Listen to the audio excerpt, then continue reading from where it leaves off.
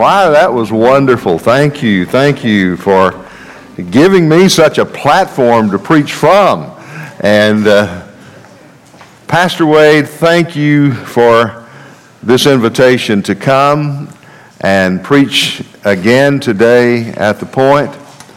I thank you for saving my life. I was almost dying from preacher withdrawals.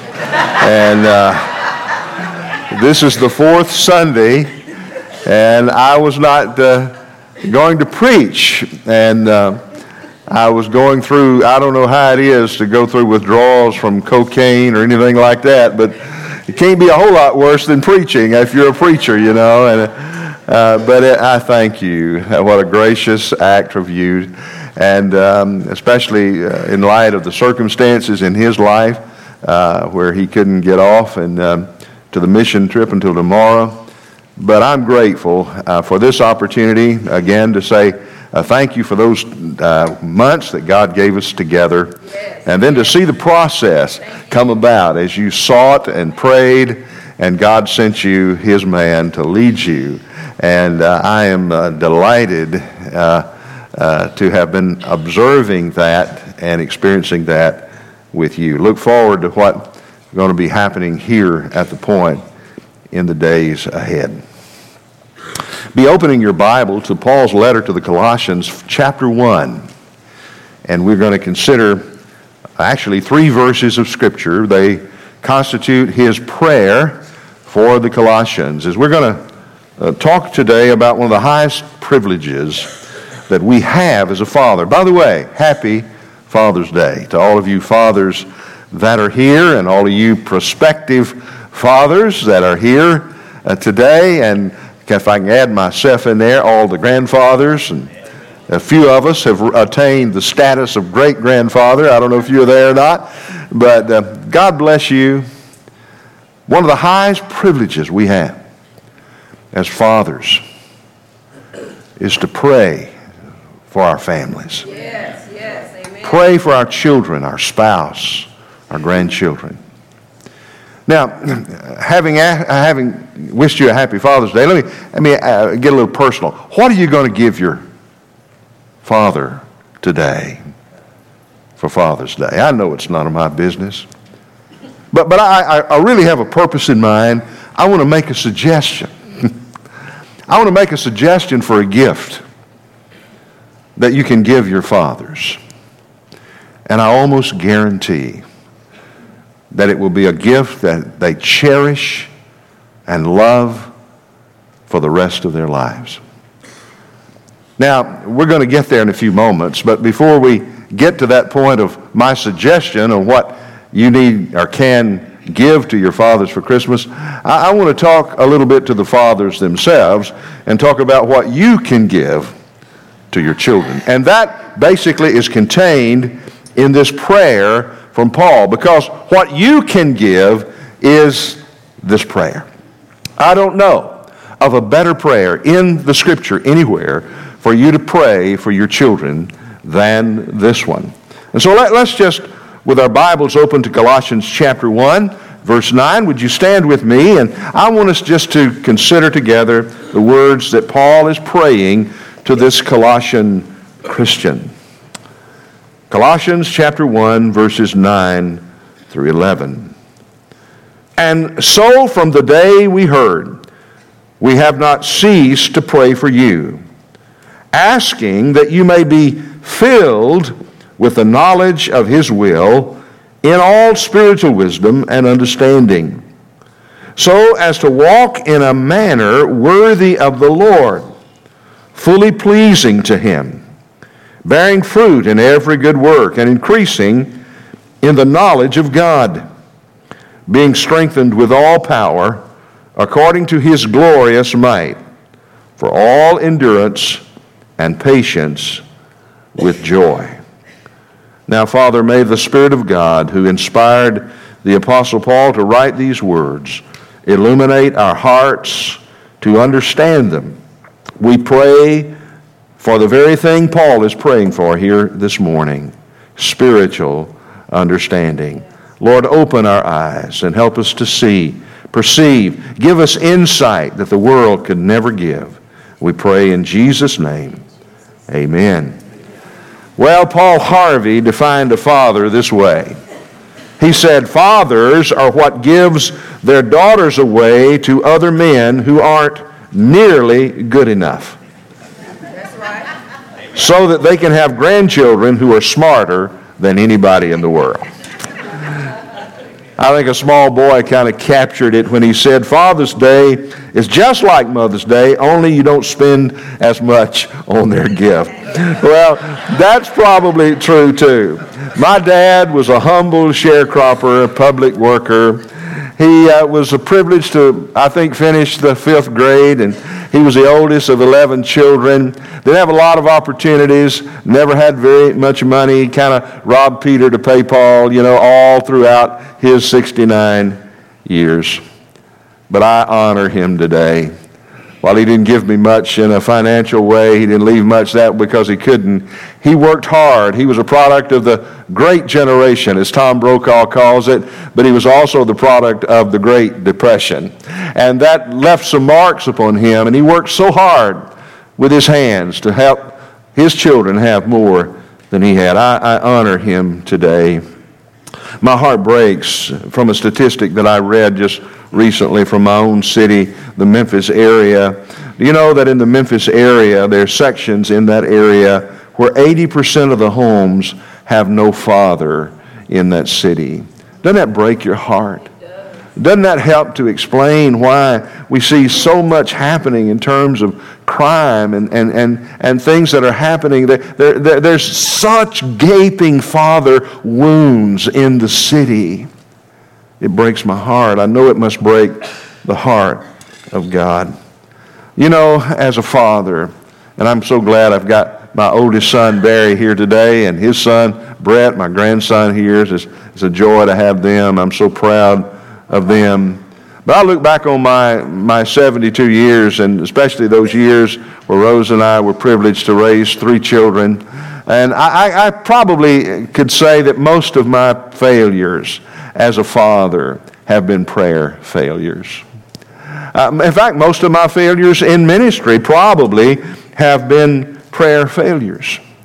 A.J. Gordon hit the nail on the head when he said, you can do more than pray after you pray, but you can do no more than pray until you pray.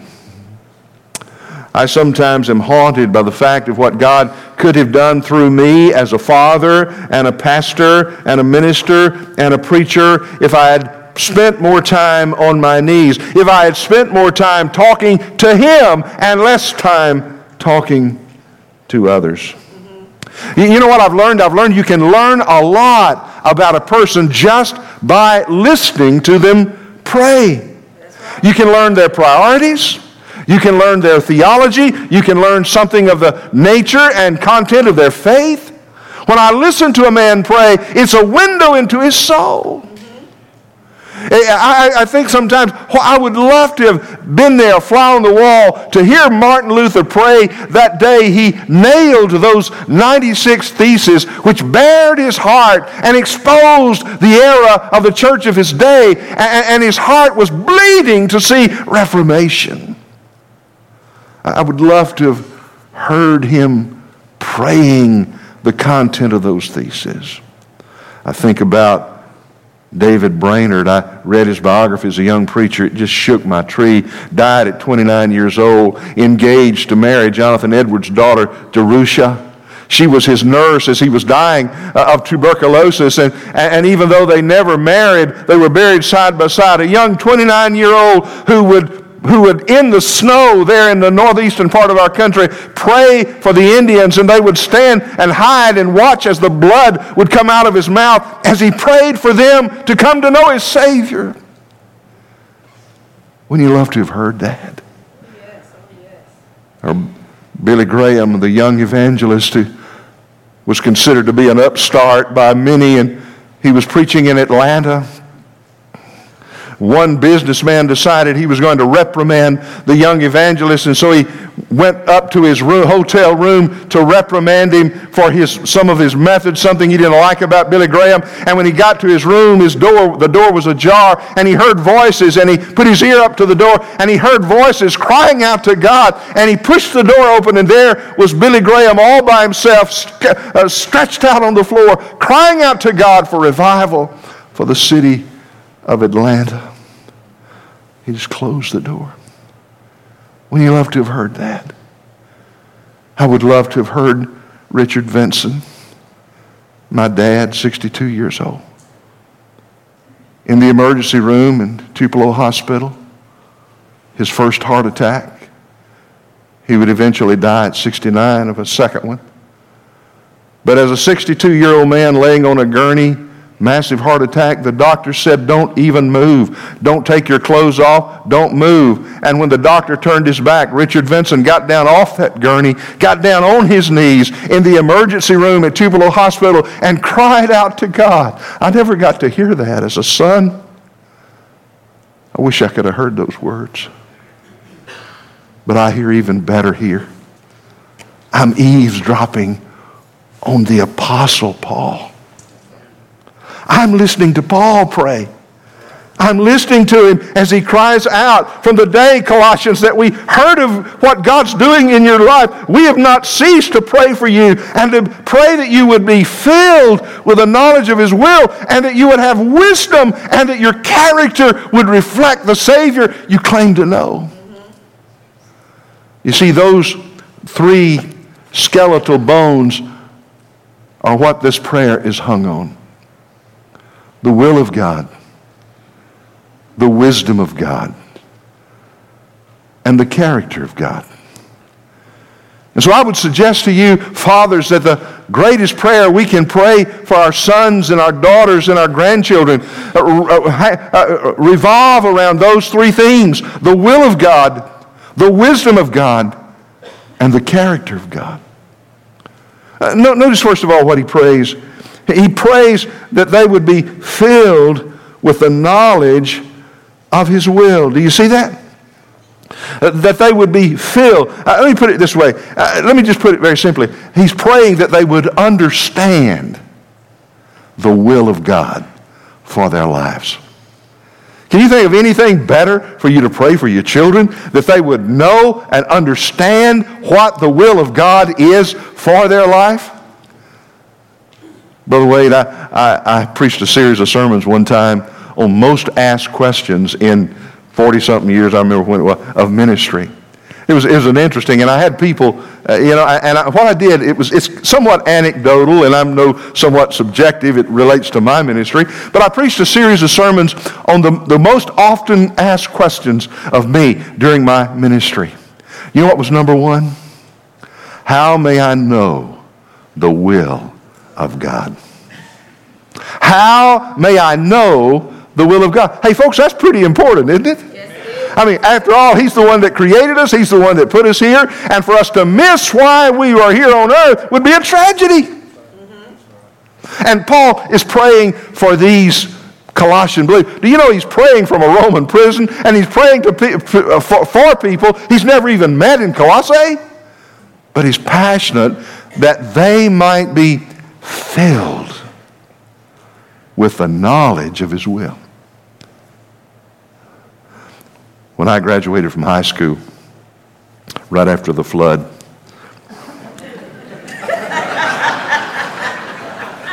my uncle gave me a book by an ethicist who used to teach at Southwestern Seminary. He was a legend in those days, T.B. Matston. And the book was called The Will of God. The Will of God. Now, I'm a young just turned 17-year-old senior in high school. God has just done an incredible work in my life. He's saved me. He's working I didn't understand the call, but he was calling me, and I knew something was going on. And he put that book in my hand, and it was like putting a stake in front of a Baptist preacher. It's just amazing. And in the flyleaf of that book, he had written these words. My uncle who gave me the book. who later preached my ordination, wrote in the flyleaf of the book, to know and do the will of God will be your greatest accomplishment in life. Isn't that, you see, here's the opposite of that. To live life and miss God's will. Help, Lord, help. You know, so I can't think of a better thing to pray. Now, the will of God has more to do with character than it does with vocation. I'm not necessarily talking about that your kid, you know, that he do this or that vocation. That's important, and we need to pray. God lead them in but the will of God basically is character. What kind of person do you want them to be? So let me just say, fathers, one of the best things you can do for your sons and daughters today on Father's Day is pray that they will understand and know the will of God. He uses the word filled, that they be filled with the will of God. That's the same word Paul uses in Ephesians 5:18. It's the Greek word plerou. Be not drunk with wine wherein is excess, but be filled, plerud, with the Spirit. It's a word that's used like this. When they talk about somebody being filled with fear, it's the word plerou. It's a qualitative word, not a quantitative word. He's not talking about being filled up to here, or here. He's talking about being controlled. And so when the Bible says, be filled with the Spirit, he's talking about being controlled by the Spirit. And when Paul talks about being filled with the will of God, it means being controlled by the will of God. It means the will of God is the dominant thing in your life. It is animating you. It is directing you. Like alcohol controls a person. When a person is controlled by alcohol, they act different, speak different. It becomes dominant in their life. And then he uses the word that you be filled with the knowledge of the will. And that word knowledge is epinosis, which means not just knowing about it, but experiencing it. That is, walking in the truth of it. And so that's what we want to pray for our kids, that they might know the will of God. And can I just throw this in anecdotally? Go ahead. Thank you. The number one thing is that they might know Christ. Yes, Amen.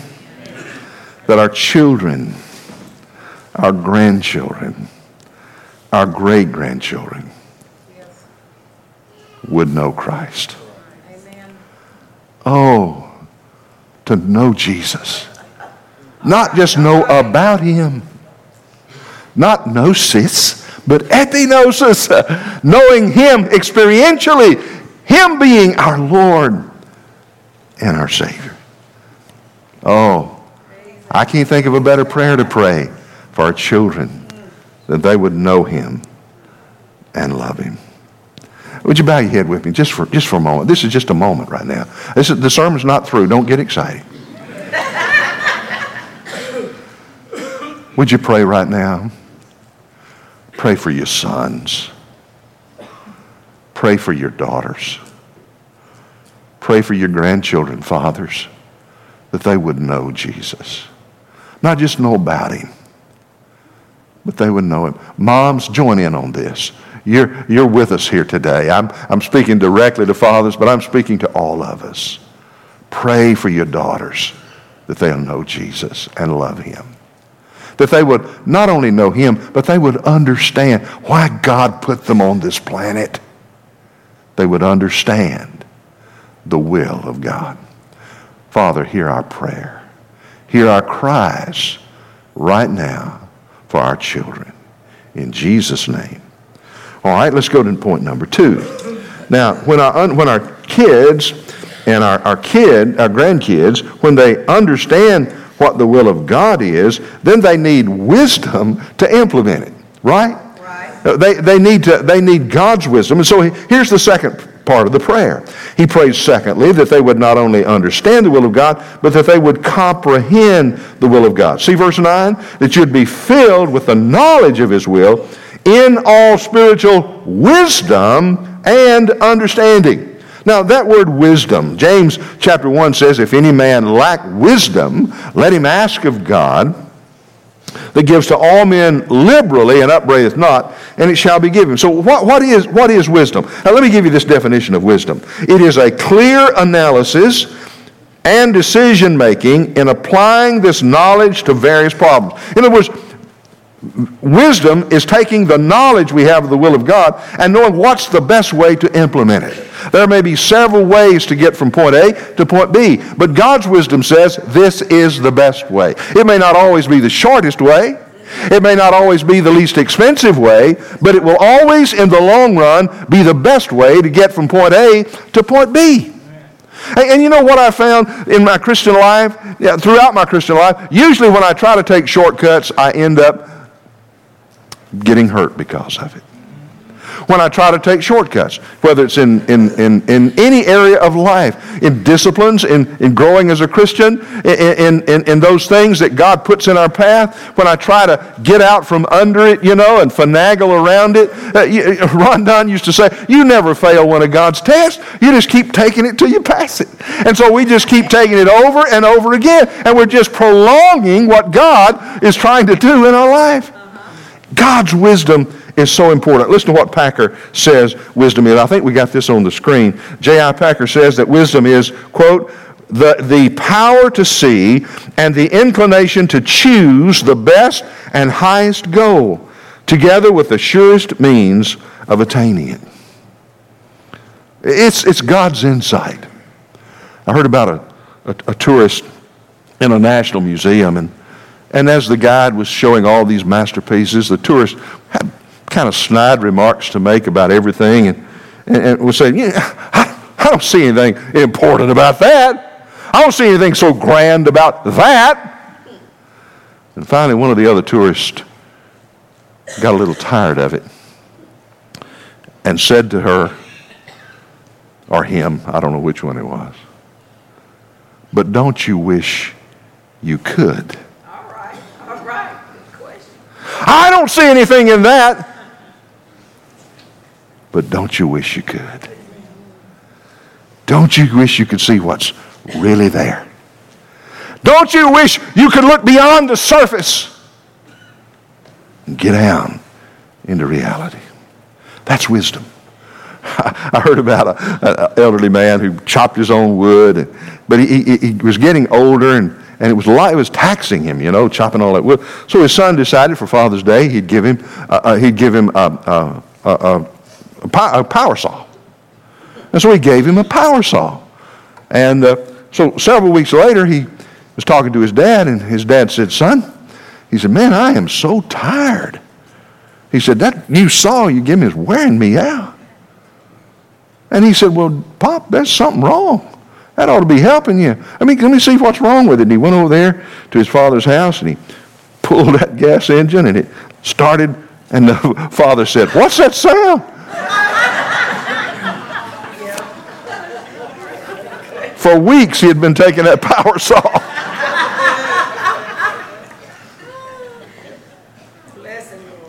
The will of God is the saw. The wisdom of God is how to use it. Pray that our children will not only understand the will of God, they'll comprehend and do the will of God. Last point, number 3. Now, I still hadn't told you what's the best gift to give your dad. Remember? That's going to be at the end. I'm talking to dads right now. Here's point number 3. Point number 3 is this. He prayed that they would reflect the character of God. That they would reflect the character of God. Look at verse 10. Now, so that. See, that's a purpose statement. He's praying it so that. What is the purpose of this prayer? What's the end result? What does he want to see happen as a result of this prayer? So that you will walk in a manner worthy of the Lord to please Him. Who? Not me as his dad, not the world, but to please God. Dr. Rogers used to say, if you please God, it really doesn't matter who you displease. But if you displease God, it really doesn't matter who you please. And so what better can we teach our children than to live their life to please God? That God would be pleased. That God would be pleased. And so that's the third thing, fathers. That's the third thing that I would say to you is one of the highest privileges we have, is to pray that our children would walk. And that's an incredibly important word, that word walk in Colossians 1, because he follows it up in Colossians 2:6, and he says, as you have therefore received Christ Jesus the Lord, so what, church? Walk you in him. You see, walk is a picture of the Christian life. It's a picture of progress and growth in character. So one of the things that we need to do is to pray that our children will walk in such a way that their faith will be demonstrated and validated. For James chapter 2 verse 14 says, show me your faith without your works. I'll show you my faith by my works. You see, it is our works that demonstrates the reality and authenticity of our faith. We love to quote Titus 3:5, not by works of righteousness which we have done, but according to his mercy he saved us by the washing of regeneration and the renewing of the Holy Ghost. But we fail to quote the very next verse, verse 8, where he says that it's God's will that we demonstrate our faith by our life, by our works. Or we love to quote Ephesians 2:8-9, for by grace are you saved through faith, that not of yourselves, it is a gift of God, not of works, lest any man should boast. That's the Baptist preamble. We love that. But oftentimes we leave out verse 10. For we are his workmanship, created in Christ Jesus, unto good works. Now, those verses are not saying we're saved by works, but it's simply saying we're saved by a faith that does work. We're saved by faith alone, absolutely. Amen, hallelujah, glory to God. We're saved by faith alone, but we're not saved by a faith that is alone. That's right. It is a faith that is animated. And so what we need to pray for our children is that faith will get out of here and get down to here. Yes, yes. That faith will animate, it will be real, it will be life-changing. The man did right. The light turned yellow, and he stopped. Just kind of suddenly stopped. But he did right. He didn't run the yellow light. But the woman right behind him wasn't happy. She was putting on her makeup and had her cell phone in her hand, and she dropped her cell phone, messed her makeup up, and she came out with a blue streak. A few Hollywood Heidies, if you remember the old Hollywood movie, a few gestures, and just giving the man in front of, when all of a sudden, she looked up and there was a policeman. Got out of the car, handcuffed her, and took her down to the station. Locked her in a holding cell for several hours. Finally, he came and got her. And I want you to hear what the policeman said. He can say it so much better than I can. He said to her, I'm very sorry for this mistake. You see, I pulled up behind your car while you were blowing your horn, flipping off the guy in front of you and cursing a blue streak at him. I noticed the What Would Jesus Do bumper sticker on your car, the Choose Life license plate holder, the Follow Me to Sunday School bumper sticker, and the chrome-plated Christian fish emblem on the trunk. So naturally, I assumed that you had stolen the car.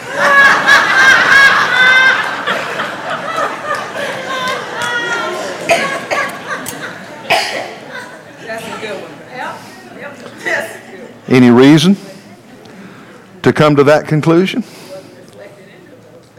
Jesus said, let your light shine before men, that they may see your good works and glorify your Father which art in heaven. One of the best things we can pray for our sons and daughters is that their faith would be reflected in their character. Amen. Well, having said that, now we come to the point of the sermon. It won't take but just a second. All this other was preparation. All right. But you know, the question is, what's the best thing I can give my dad on this Father's Day? Well, all I've just said being true, then this is the thing I would encourage and challenge you to give to your father today. Number one, a heart that desires above all things to please God and do His will. Can you think of anything that would make a father happier than that? That his sons and daughters and children have a desire above all things to please God and do His will. Number two, not only a heart that desires to do His will, but number two, an attitude that seeks the wisdom of God. And by that I mean you seek to do God's will, God's way, in God's strength. Wisdom. That you want to do God's will, God's way. That you say, I don't want shortcuts. I want to do it God's way. I can't think of anything that please the heart of a dad or a granddad or a great-granddad more than that. Number three, and I'm through. Number three, not only a heart desires the will of God, an attitude that seeks to do God's will, God's way, but number three, a determination for your life to reflect God's character so that others will be able to recognize that you are a genuine believer by the gospel light that your life puts out. I can tell you, I can't think of a better Father's Day gift. Is it those little intangible things that mean the most? My son's here. I'll close with this. I hadn't intended to say it, but I want to say it just to tell him. I'm going to tell him in front of you. I remember a lot of things about my children growing up, but there are some things that stand out. You know the amazing thing? I used to follow my son all over watching him play ball. I was proud of him. He was a wonderful athlete. A lot of things like that I was proud of. But you know the thing that I remember the most is not a point he scored, not any of that. I can remember walking along the beach when he was about 6 years old. Just walking. And he walked up by me. He probably don't even remember this. But he walked up by me. He took me by the hand. And this wasn't something he did often. But he looked up at me and he said, Daddy, I love you. That's been, how old are you, Barry? That's been 46 years ago. He said a lot of things in 46 years. But those 4 words, I'll never forget. Daddy, I love you.